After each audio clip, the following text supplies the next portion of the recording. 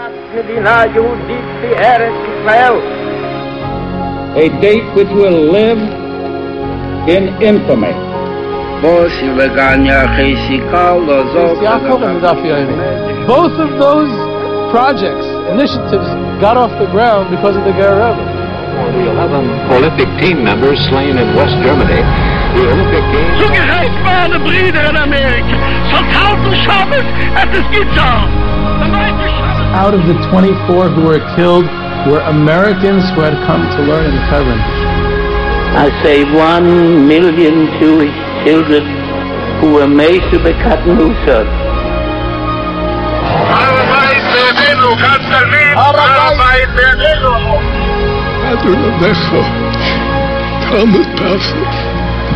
Whoever heard such beautiful words,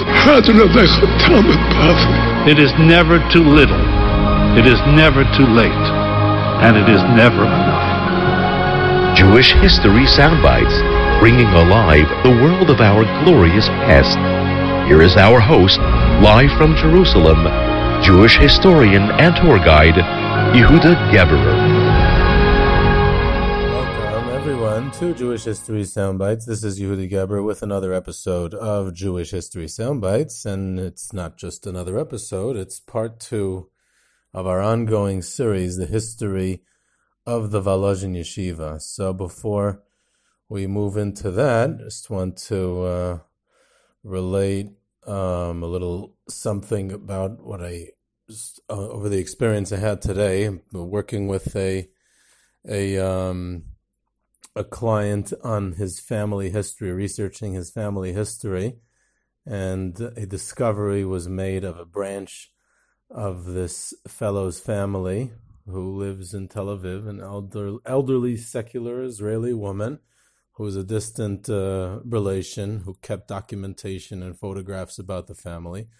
And I went down tonight to interview this woman, fascinating woman with a story about a relative of hers who was a rabbi back in Lithuania and was murdered by the Nazis with his family, and her side of the family kept some of the correspondence and really brought out a whole new side to the story of this family history. So that's also something that's being done as people today are looking into their family histories. So if you're interested in doing that, make sure to be in touch with me as well. Interesting, I posted an episode last week or so about Mendele of Rimanov and his successor of Tzvi Hirsch Meshurais of Rimanov, and I titled it The House of Rimanov, which evoked associations, which a couple of listeners sent in, and one of them wrote, I thought you were going to speak about the Tsar, because it sounded like the House of Romanov, and I read it wrong. And it turns out you start speaking Maisalach about Mendele of Rimanov. So I'm sorry to disappoint people with that. They're expecting to hear stories of the Tsar. So actually in the second episode of this installment of Volozhin Yeshiva, it does get involved with, not directly with the House of Romanov, but with the Tsarist government in Russia, and their efforts at reforming Jewish education, which Volozhin Yeshiva, and especially its head, Reb Itzela Volozhin, was involved with in the 1840s. So we'll hopefully get to that today. But we spoke about in the last episode about how Volozhin gets off the ground. Reb Chaim Volozhin, or his motivation for opening the yeshiva, and now it exists. Now it's a yeshiva that started, and pretty much all the innovation that eventually Volozhin Yeshiva comes to be known for is already implanted by its founder, by the great Reb Chaim Volozhiner. Both the style of learning, one of his goals is to bring what he feels is somewhat of the legacy of the style of learning of the Vilna Gaon, of more of a text pshat-based style of learning in the yeshiva to cover the entire Torah.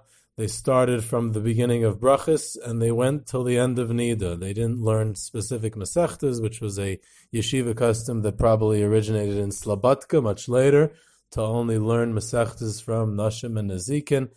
In Volozhin, they learned the entire Shas.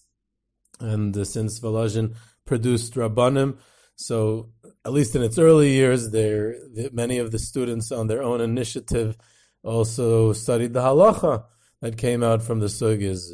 I don't know if it was the official policy of the yeshiva, because in the early days of the yeshiva, there was a lot of independence given to the learning. The shir was never the main focus, even in the later years, as it happens. The main focus was learning on their own in the Beis Medrash, encouraged by the Rosh Yeshiva and by the other yeshiva staff, and they were available to discuss anything in learning. And of course, someone like Reb Chaim Volozhiner was able to discuss anything and anywhere in Shas or anything in learning with any of the guys in the yeshiva. But they learned it in the official learning was in an orderly fashion from the beginning to the end of Shas. Another innovation, which was famously associated with Volozhin, was that they learned all the hours of the day and night. There was learning in the Beis Medrash, and there's many, many sources that attest to that. Reb Chaim Volozhiner's belief in mishmaros and keeping different shifts. Some guys slept during the day and learned at night, and even Shabbos. There was a night shift on Shabbos that the guys, when they woke up, they would have a little cholent, or I don't know, cholent. They would have some Shabbos food left over from the Shabbos Suda, and that would give them the energy to learn through the night. They would go to sleep in the earlier part of the evening, and then get up in the middle of the night and learn. And again, these customs of some guys sleeping during the day and also eating cholent late at night, Friday night, are definitely customs that still exist in the yeshiva world today, although I'm not sure if it's because of the mishmaros, but at least the vestige of those customs come from Volozhin, perhaps. But in any event, Reb Chaim Volozhiner believed, and that seemed to continue pretty much till the end of Volozhin. In the Nitziv's time, it was still like that. The Nitziv used to visit the yeshiva Beis Medrash during each and every one of the shifts throughout the day and night and check to see what was going on. So it was still going on in the Nitziv's time, even in the later years of the yeshiva.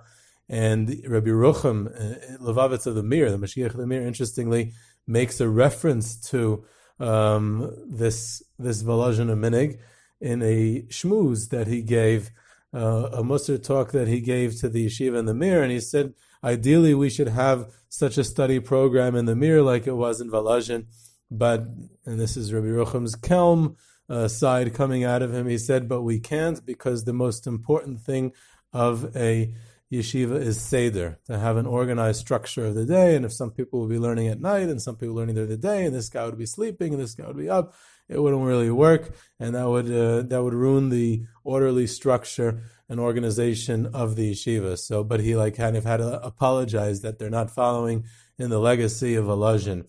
And then, of course, in the funding of the yeshiva, like I mentioned in the last episode, he develops a system of shadarim, of shluchei d'Rabbanan, of fundraisers to go to the far reaches of the Russian Empire, both to fundraise and to speak about what Volozhin is. And these fundraisers were instrumental in recruiting the prize and star potential students of Volozhin to bring them in. They would write letters of recommendation as well as rabbis of the local towns where the students originated from. And the funding of the yeshiva was built in a way that it, at least in the early years when it was still small and it didn't have its own building, it was somewhat well funded. Another custom that Reb Chaim Volozhiner started in those early years that continued till the closing of Volozhin, interesting, and I'm not sure how many other yeshivas copied it, like many other customs that were mentioned here. He started giving a chumash shir. Reb Chaim Volozhiner was also the rabbi of the town. He was the rabbi of the town for many years before he opened the yeshiva. And he gave a chumash shir that after Shachris in the morning, after davening, he gave a chumash shir, which was unofficially also for the yeshiva guys, and many of them would attend. And that was continued later by Reb Itzela of Volozhin, and then later by the Nitziv, the Hamek Davar, which is the very famous commentary of the Nitziv on chumash, comes from the chumash shiurim that he gave to the Balabatim and to the yeshiva guys in Volozhin. Some of the early Talmidim of Volozhin Yeshiva became very famous as rabbis throughout Lithuania, throughout Russia. Rabbi Yossel Famer, Rabbi Yossel Slutsker, as he was known as the rabbi in Slutsk, and the not a common visit. When I bring the groups to, Belarus itself is not so common. Not so many groups go to Belarus, although it is becoming a little more in style lately.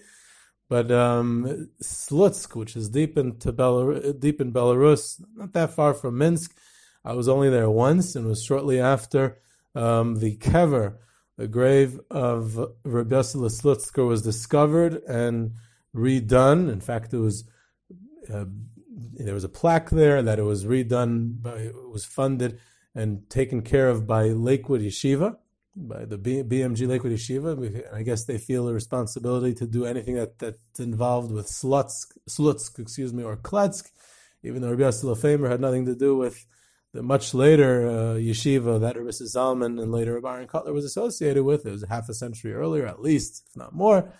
But I guess the name Slutsk already invokes the memory, so they were involved in that. So we were actually by Rabbi Yossel Slutzker's gravesite.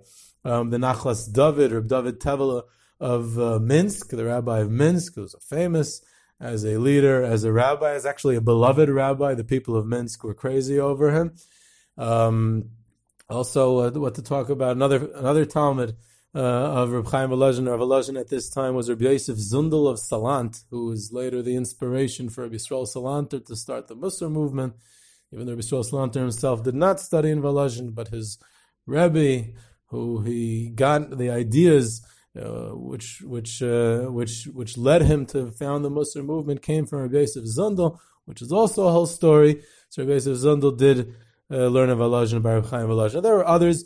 I don't want to get too far off into the great individuals who learned in Volozhin at that time, but it already starts to become, even in these early years, as a important place of Torah, of Chinuch, and a place that people look to, and it started to gain fame, especially through these fundraisers. Meaning the best way that it wasn't social media in those days. And the ones who brought the news about this yeshiva were the people who came fundraising for the yeshiva. They would come into the Beis Medrash in the local town, and they would start to talk about what this great yeshiva Volozhin is. And then slowly but surely, people's opinions start to form about what's going on in Volozhin, this amazing factory. And then, of course, the graduates. There's the graduates of the yeshiva that are becoming rabbis across the Russian Empire, and that also lends more prestige to the yeshiva. The yeshiva is housed in a wooden Beis Medrash in the town. Eventually they get their own building. It's burned down several times, as what happened in Eastern Europe, probably in most places in the world at the time, was that since most towns, the houses, the buildings were made out of wood for the most part. There were very few stone structures. And during the long, long winters, people had fireplaces, burning firewood at all hours of the day. So it's just inevitable that these places burn down. And they burn down from time to time. And there's all kinds of stories about people collecting money for nisrafim, and you had to have a letter, a hamlatza, a letter of recommendation from a rabbi that you're a nisraf, you're someone whose house was burned down, and therefore you could collect money in the towns in the area to get back on your feet. And sometimes there would be the fundraising drives would be for entire towns that had been burnt down, and Volozhin was no exception. And that included the yeshiva building, which burned down several times until in its much, much later years, the big stone brick building that we see when we go on the trips now to Volozhin, which still stands, an impressive, very impressive structure, that was built in the later years of the yeshiva. So, but before that, it was a wooden. In fact, one of the last times it was burnt down, much later, I'm jumping ahead of the story, but it was when Rabbi Zalman Meltzer, one of the greatest and most famous products of the Volozhin Yeshiva, also one of the last of the Mohicans. He died in 1953, and he was not the last, but one of the last great ones of Volozhin by that point. And he related a story about how he was helping all the boys Talmidim of the Volozhin Yeshiva were helping during the fire, rescuing people, carrying people and things out of houses, and helping the fire department put out the fire. And all these things were done manually in those days. You needed everyone to pitch in and help.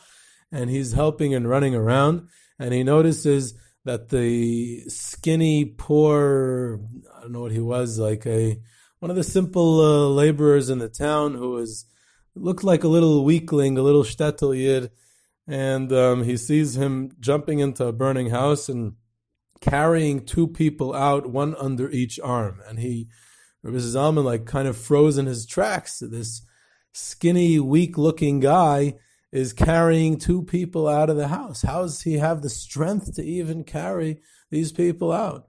And he said it struck him with a realization that what was happening here is that this person saw that the house was burning and that there's people inside. And then Rabbi Zalman, when he would say it over, he would say, "Un wenn se brennt men, kriegt men keches." When it's burning, we discover inner strength that we have. And he used that to convey a lesson, which is a powerful idiom for life, about how wenn se brennt men, kriegt men keches. And as if we feel that it's burning, if we feel that something is burning, if something around us is burning, then all of a sudden we have the strength, and we very often tend to be dismissive of ourselves and say we can't do it, I don't have the strength to do it, something or another.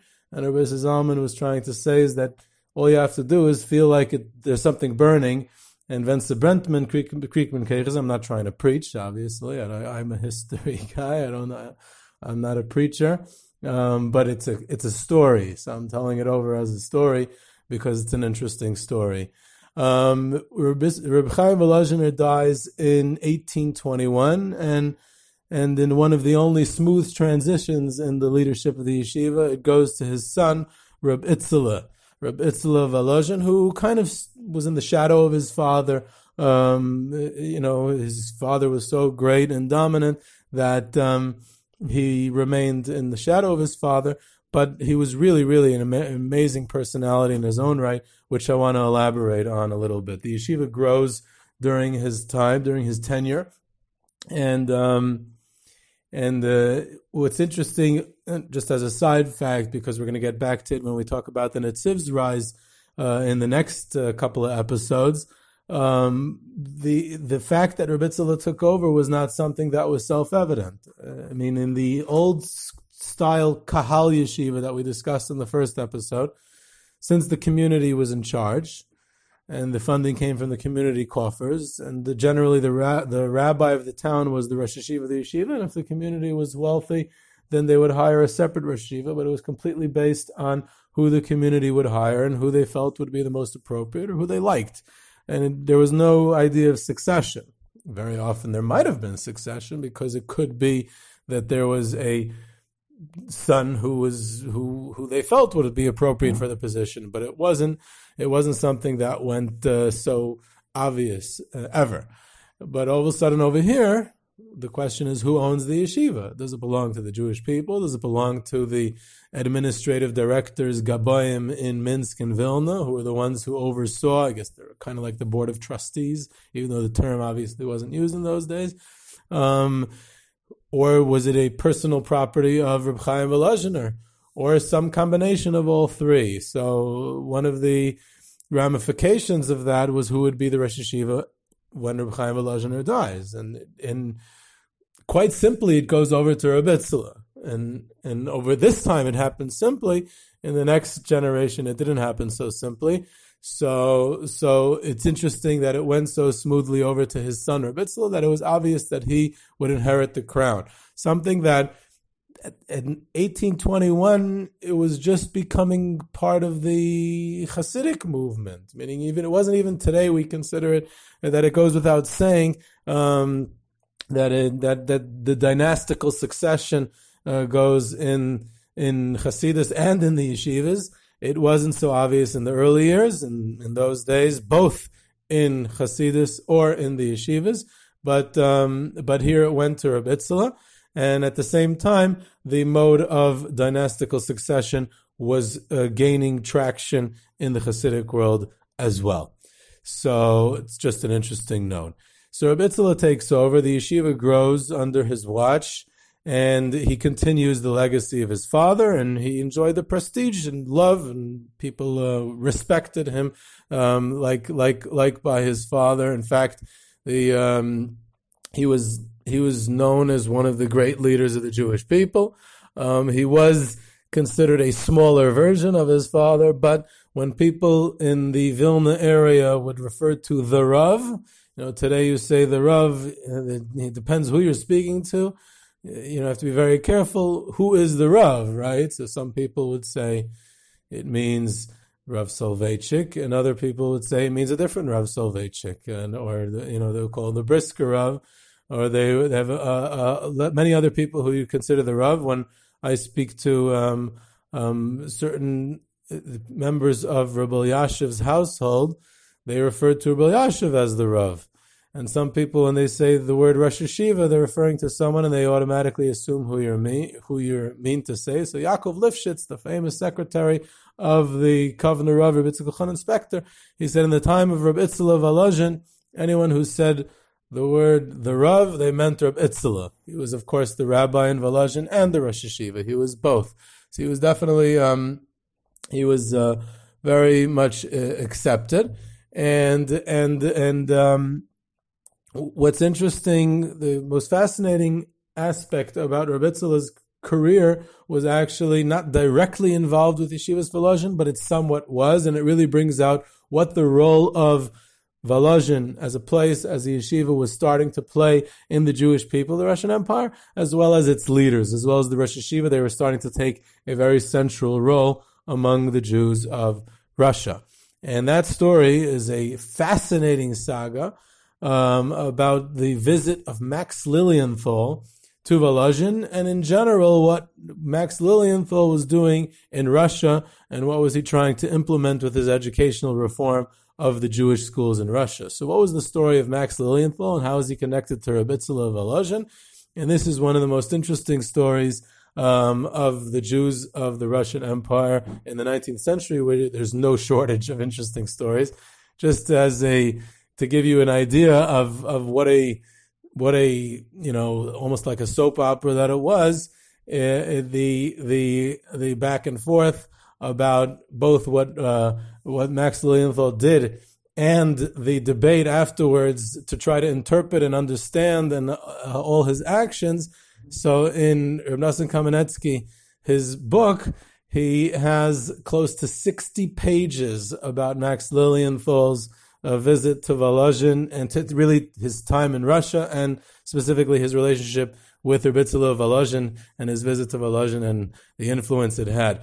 I don't think there's any other topic in the entire 1,400-page book that Reb Nosson has 60 pages on. I didn't check. It could be about Slobodka. If you add up all the pages, there is more. But here it's like it knocks it down 60 pages in a row. That's about... That's like 5% of the book. That's a significant percentage, if my math is right, but it probably is wrong because I'm not good at math. But either way, so what's the story? Max Lilienthal is a young German Jewish rabbi, and he had a doctorate from some sort of university in Germany, I forget which, and he's still young, unmarried, and he's invited, he's 27 or something like that, and he's invited in Russia to Riga. Riga is today the capital of Latvia, but Latvia was part of the Russian Empire, then the Tsarist Empire, and to become the head of a school, an enlightened school. You have to understand that this is in the year 1839. 1839, the Haskalah, the movement of enlightenment, the Jewish Haskalah in Russia, the Russian Maskilim, is just getting off the ground. They're a small minority still at the time, and they're intellectuals based in places like Galicia, in Tarnopol, in Kiev, in Odessa, in other places in the Ukraine, and also in the area of Lithuania, mainly Vilna itself. Adiyam Akoyan and Ginsburg, Mordechai Ginsburg, and others, a whole group of Maskilim in Vilna, the Maskilei Vilna, Rechavitz Chaim, who was a young child in the 1840s, studied in Vilna in the yeshiva of Reb Chaim Nachman Parnas and Reb Rabbi Yankov Barit, and he described later in life how the group of the Maskilim in Vilna tried to win him over to their side, but also in other places in the area of Lithuania, such as Riga, where they had a school that was enlightened, and they looked to the West. In the West, it was really the end stages of the German Jewish Haskalah. The German Jewish Haskalah was already moving into two venues which were beyond Haskalah. It was the Reform movement of Abraham Geiger, others, and assimilation. The generation of the German Haskalah preceded. It was before. So this is like the tail end of the German Haskalah and the early rise of the Russian Haskalah, and they import this young Max Lilienthal to enlighten them about enlightenment and be in charge of this school. While he's there in this school, he starts to think bigger and maybe could be involved in overall educational reform for all the Jews in the schools in the Russian Empire. And he eventually gets in touch with not exactly clear if he was the Minister of Education or Minister of Culture, of Enlightenment. His exact title is not so important, but he was a count. He was a member of the Russian aristocracy, very close with the Tsar's family.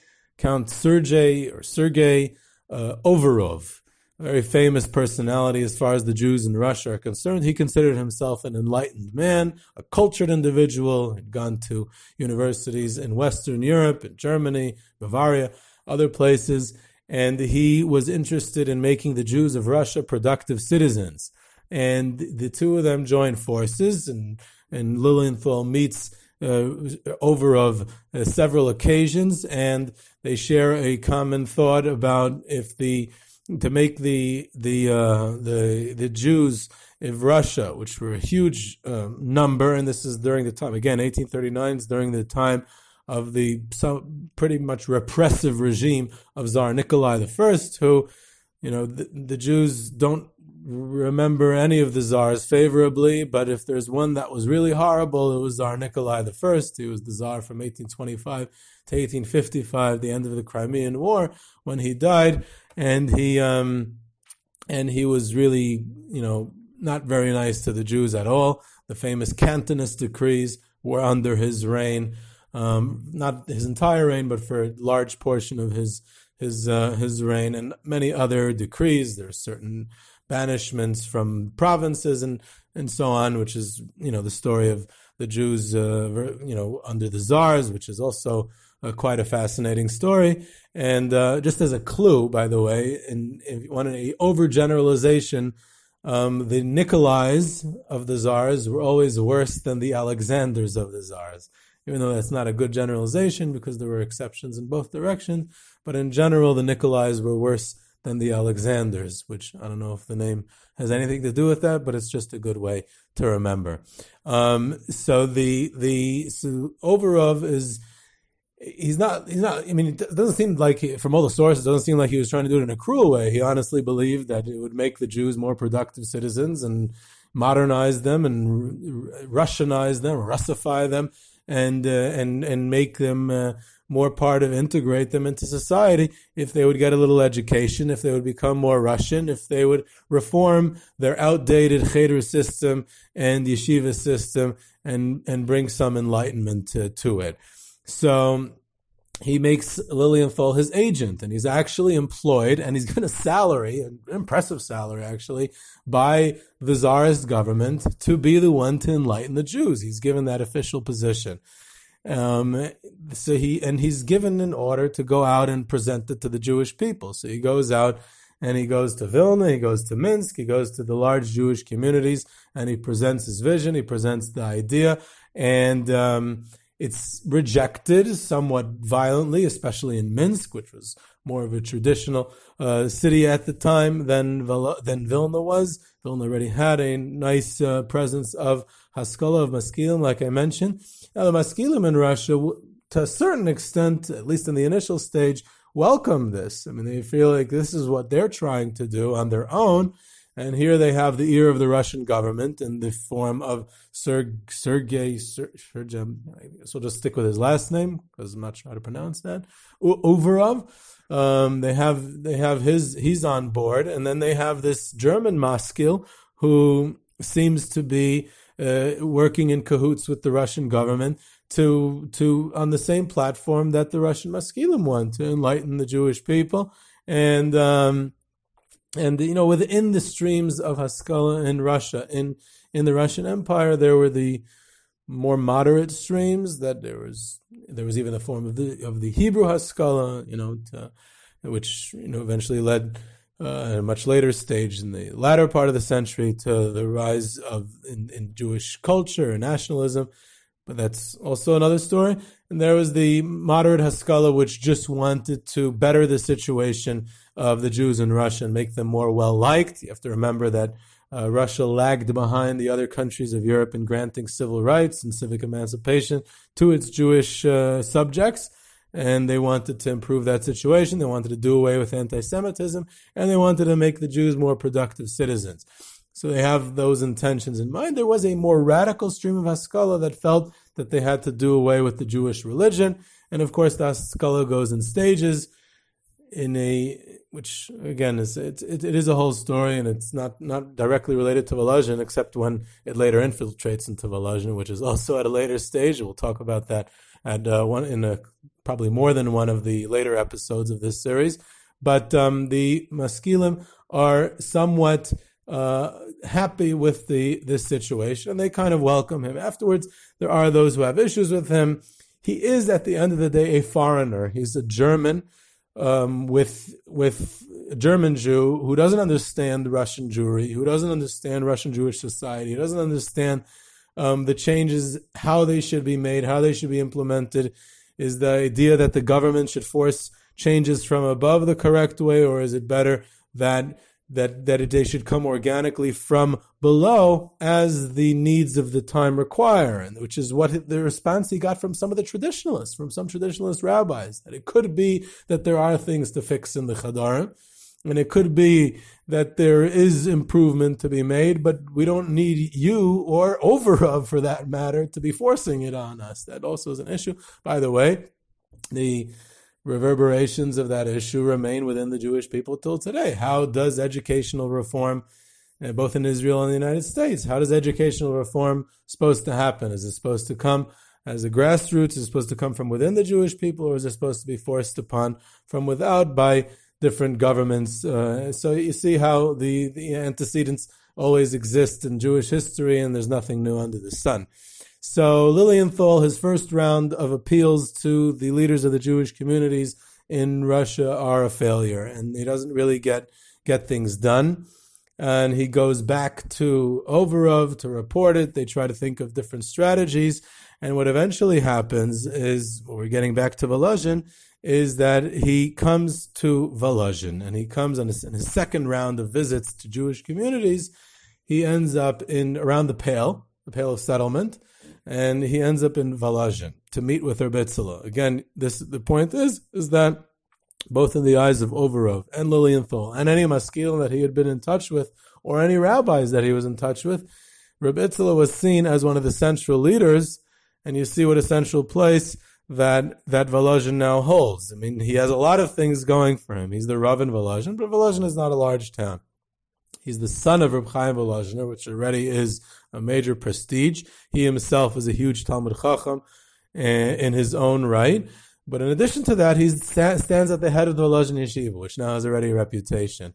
And Lilienthal spends Yom Kippur in Volozhin, and there's different versions of what happened over that Yom Kippur, and he met privately with Rebbitzala for hours, either right before Yom Kippur or right after Yom Kippur, and they discussed things, and he tried to convince him, and Rebbitzala tried to feel him out, and the Netziv was by part of the meetings as the young son-in-law of Rebbitzala, or maybe he wasn't by part of the meetings, and maybe other people were there, and there's a lot of dispute what exactly went on, as these things tend to be.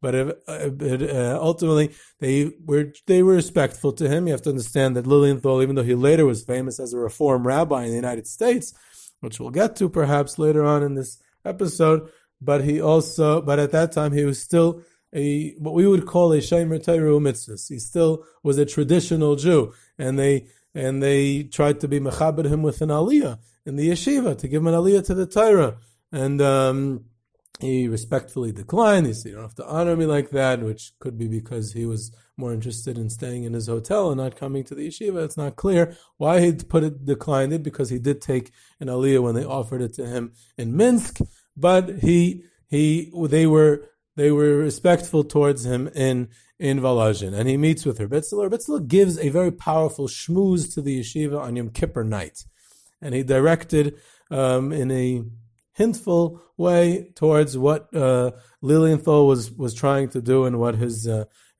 goals were.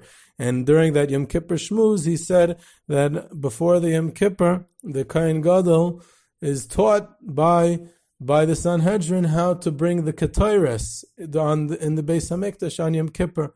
And they tell him, don't do it like the Tzedukim, like the Sadducees do it, which was a different process of doing the Ketores. And it says there in the Gemara, Ritzela quoted the Gemara, that the Kohen Gadol would then cry because they suspected him of being a Tzeduki. And Ritzela said, why is he being suspected, and why is he crying? And he said something along the lines, it's not clear what exactly he said, different versions again, but he said something along the lines of is that there's a reason to suspect. Either because we have to be suspicious these days because we don't know what the Russian government really wants. Maybe they want to convert everyone to the Russian Orthodox Church. Maybe they're trying to destroy the Jewish people. Who knows what the intentions of the Russian government are? And we also don't know what your intentions are. We don't know, maybe if people are not being receptive to you, and people suspect you, then if there's no smoke without a fire. If people suspect you, then there must be a reason to suspect you. And there were eyewitnesses that saw Lilienthal crying when he was during this rebuke, so to speak, of Reb Itzela. And one of the interesting sources to this whole story is the Makar Baruch. Now, the Makar Baruch is a problematic source. Reb Baruch Epstein was the author of the Torah Tamima, learned in Volozhin, was the nephew of the Netziv, and he wrote when he was during World War I, he describes that he was in a dire situation, and he decided to comfort himself by writing his memoirs when he was in Pinsk. And he writes 4 thick volumes called Makar Baruch, and the 4th volume is dedicated to Volozhin and the personality of the Netziv, mainly his alleged memories of his time in Volozhin. And it's a very problematic source. There's been a lot of scholarly debate around the source, and Rabbi Shua Munshein famously said that he's surprised that anyone relies on Makar Baruch anymore as a source. And then Rabbi Shua Munshein, who was the famous researcher of Chabad history, he was referring to the 3rd volume of Makar Baruch, where he goes on literally hundreds of pages about the alleged relationship that Baruch Epstein's father, the Aruch HaShulchan, Rabbi Chil Michal Alevi Epstein, had with the Tzemach Tzedek of Chabad, with Menachem Mendel Schneerson, the original one, the Tzemach Tzedek, the 3rd Rebbe of Chabad, and there are definitely a lot of holes in that story, so it throws a question on it as a source. But the Makar Baruch claims to have heard from his father, the Aruch HaShulchan, who was a student in Volozhin at the time, meaning he was in the Beis Medrash when Reb Itzela spoke that Yom Kippur night. The Aruch HaShulchan was there. He was a Talmud in Volozhin at the time, and he's relating the story to his son, Baruch Epstein. So there definitely is a basis for the story, and he's only one source. There are obviously quite a few other sources as well, which some corroborate, some have different versions. And it comes out about how the two of them interacted in this way. And what ultimately happened is Reb Itzela sent him on his way and kind of gave him a quasi-haskama. In other words, he told the communities that this time we shouldn't throw rocks at him like many of them almost did the first time around. Some of them threw snowballs, actually, in that part of the world. Yerushalayim is more known for its rocks, but in that part of the world, snowballs were more common, which is probably, and it's better in a way. It doesn't hurt as much as rocks. and it doesn't do as much damage, but then like you have this freezing water and it trickles down your shirt. So I'm not even sure which one is more easy to take, a snowball or a rock. But either way, so so he goes on the second round, and this time in Minsk and in Vilna and the other communities he visits, they are a bit more receptive to him because of the personality of Reb Itzela and because of the interaction that he had with him in Volozhin. And there's, again, all kinds of versions. What in the world did Reb Itzela see? What he saw, that he's a big tzaddik now, like now he's okay. And it is possible that Reb Itzela saw some sincerity, that he said that he really meant, he comes from Germany, he doesn't know the Russian Jewry well. He thinks that this will be good for the Jews, and he thinks that implementing certain reforms in the Chadarim will be good for the Jews. And he's totally l'shem shamayim, and he supposedly even swore to Reb Itzela. Again, different versions of how he swore, when he swore, if he swore, that if he sees that Uvarov is not sincere and he really has ulterior motives against the good of the Jewish people, then he's going to drop his job and go back to Germany. And evidently the Netziv was impressed by the Netziv, the young Netziv, was a young man then, was impressed by Lilienthal, and they enjoyed a cordial relationship during the few days that he was in Volozhin. Interestingly enough, Reb Itzela and the Netziv were very worldly people. They were, they saw the welfare of the Jewish people at home. They weren't stuck in Volozhin. Reb Itzela himself was a very knowledgeable person. He knew languages. He knew Polish, probably Russian, German. Taught himself supposedly even Latin. For a time, he wanted to even study medicine to be able to help people, and he a very interesting and wise, and we would call him today, the term didn't exist then, with it. He was a very knowledgeable person in general. He wasn't someone who could easily be fooled, and as was the Netziv, as later events would also prove regards to him.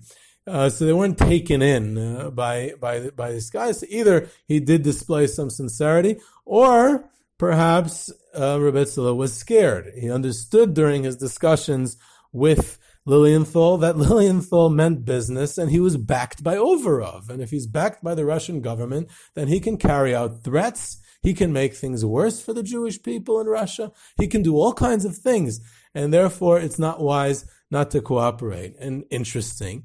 The next year, several months later, there was a conference that was called with rabbinical representatives were invited, as well as other Jewish educators, maskilim, were invited to St. Petersburg by Uvarov in one of the first conferences of its kind since Russia had taken over these provinces, the Pale of Settlement, where the Jews were. And this is one of the first rabbinical conferences. It's not really a rabbinical conference, but there are rabbis that are invited. The one who represented the Hasidim in Russia was the Tzemach Tzedek of Chabad. And the one who represented the non-Hasidim in Russia was Reb Itzela. And the one who represented the Haskalah, new Jewish interests, was the famous maskil Bezalel Stern I think he was from Odessa. So he's there, Lilienthal's there, and Uvarov. So interesting. Just to point out the personalities who are the main participants of the meeting. You have basically the representative of every type of person who influenced the Jewish people in the 19th century. You had the maskil from Eastern Europe, Bezalel Stern. You had the German modernist, Lilienthal. You have the great Rosh Yeshiva, Reb Itzela. You have the great Tzaddik, the Rebbe, the Tzemach Tzedek of Chabad. And you have the non-Jewish government, lurking in the background, Uvarov, who's also present at the meeting.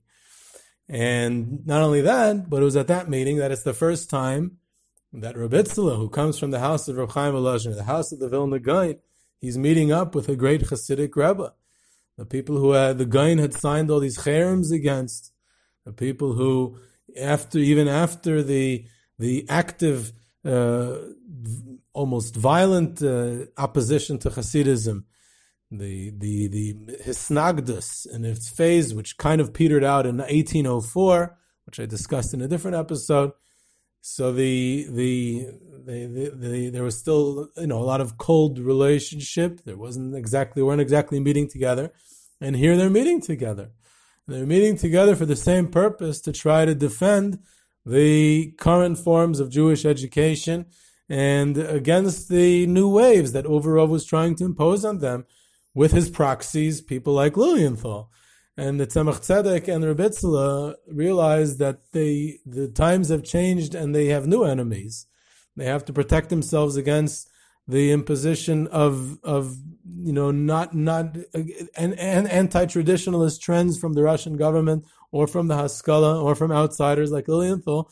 And it's better to join forces and leave the differences that Hasidim and non-Hasidim might have behind. And the reconciliation between the Hasidim and the Misnagdim starts in 1843 by this meeting of Reb Itzla and Tzemach Tzedek. So it's historic for other reasons as well. And Uvarov pressures them, and there's laws that are passed about Jewish education. The next year is 1844. That's when the law against Jewish dress, which is a whole story, and the Chidush Harim in a different part of the Russian Empire was very active, and that Yitzchak Kevorkian and other tzaddikim in Poland, which is a story hopefully we'll get to at another time.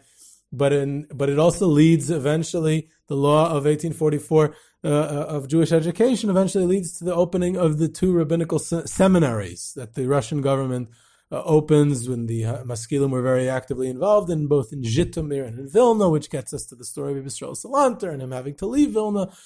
Yisrael Salanter himself meets with Reb Itzla on his return from the conference in St. Petersburg, and he tells the younger Yisrael Salanter about what the Russian government is trying to do. So you have these interactions with both present and future leaders of the Jewish people. In fact, Yaakov Lifshitz records another story where Reb Itzla had to go to different meetings in Vilna, I believe, at that time, to meet with different representatives of the Russian government, and to meet with this person and that person, and someone asked him, "You're Reb Itzla, you're the Gadol Hadar, you're the Rashiva in Volozhin. People should be coming to meet you. You're busy running around from meeting to meeting. It's not respectful." And he responded something along the lines of, "I take them wherever they lead me. Whatever needs to be done, I do. I'm not looking for the proper respect. Wherever they schlep me, that's where I'm going. Wherever it needs to be done."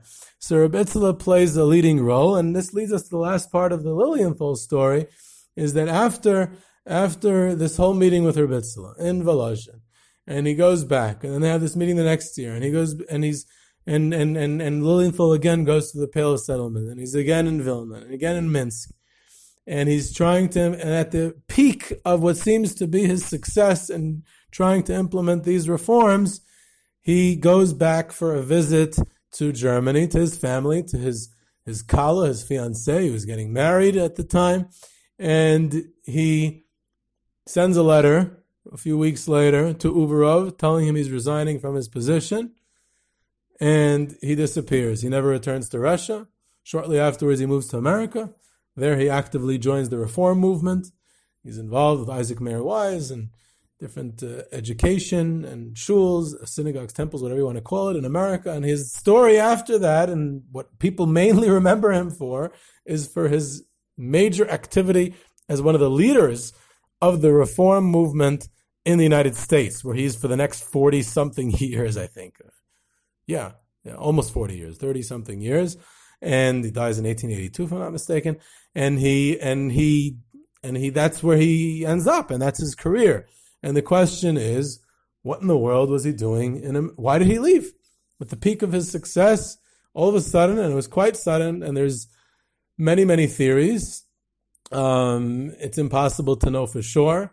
And one theory, the more generous theory that the Netziv posited, who the Netziv had given him the benefit of the doubt, which he tended to do to a lot of people. The Netziv was a big lover of other Jews and tried to give people the benefit of the doubt. And the Netziv said it's because of what he told Mashver. It's because of what he told Reb Itzla. He said that if he would feel what the Russian government was not being sincere, and they were just trying to destroy the Jewish people, they weren't trying to help them at all, then he would leave. So he left. He saw that that's what the Russian government was doing. It's not so plausible. It doesn't seem to reflect really what Lilienthal was thinking. And there's other theories that he himself was disgusted with the Russians, that he himself realized that he wasn't able to do what he was going to do, that there was too much opposition from the leaders of the Jewish communities, from the traditionalists. He wasn't getting along with this guy and with that guy. Even with the Maskilim at this point, he wasn't getting along anymore. There's all types of theories as to why he suddenly left. There is another more interesting theory that Rabbi Yaakov Kamenetsky and others have said, is that he got involved in a financial scandal. As part of the educational reform, he was supposed to print new textbooks for the schools. He was supposed to print new chumashim for the schools and Tanachs. And he was given paper and ink and printing presses and all that by Uvarov, by the Russian government.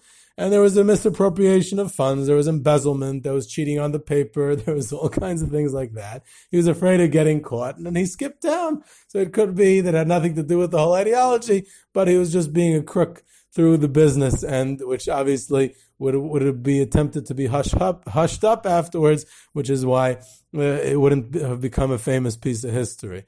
So there's all types of theories why he left, but that's a little bit about the central role that Reb Itzela plays in not just in Volozhin Yeshiva, but amongst the Jews of the Russian Empire. He dies in 1849. Interestingly, on his Matzeva, it said, I haven't been to his Matzeva because he's not buried in Volozhin. He's buried in some other town that I forget the name, and I don't even know if his Matzeva still exists. And it's brought down, and Nosson Kamenetsky brings it down, and that the first there's one line about him being the Rosh Yeshiva in Volozhin, and then 4 lines about how he took care of the Jewish people in the Russian Empire, how he met with Uvarov, and how he dealt with all the chinuch issues. That was 4 lines on his Matzeva, as opposed to him being the Rosh Yeshiva in Volozhin, which was only 1 line on the Matzeva. So he really played a central role there. So that's a little bit about Reb Itzela and Volozhin in that stage. This was Yehudi Geber with Jewish History Soundbites. You can reach me at ygebss@gmail.com for questions, comments, sources, trips, and tours to places of Jewish history. You can subscribe to Jewish History Soundbites on iTunes, Google Play, Spotify, Stitcher. Follow us on Twitter at JSoundbites, and I hope you enjoyed.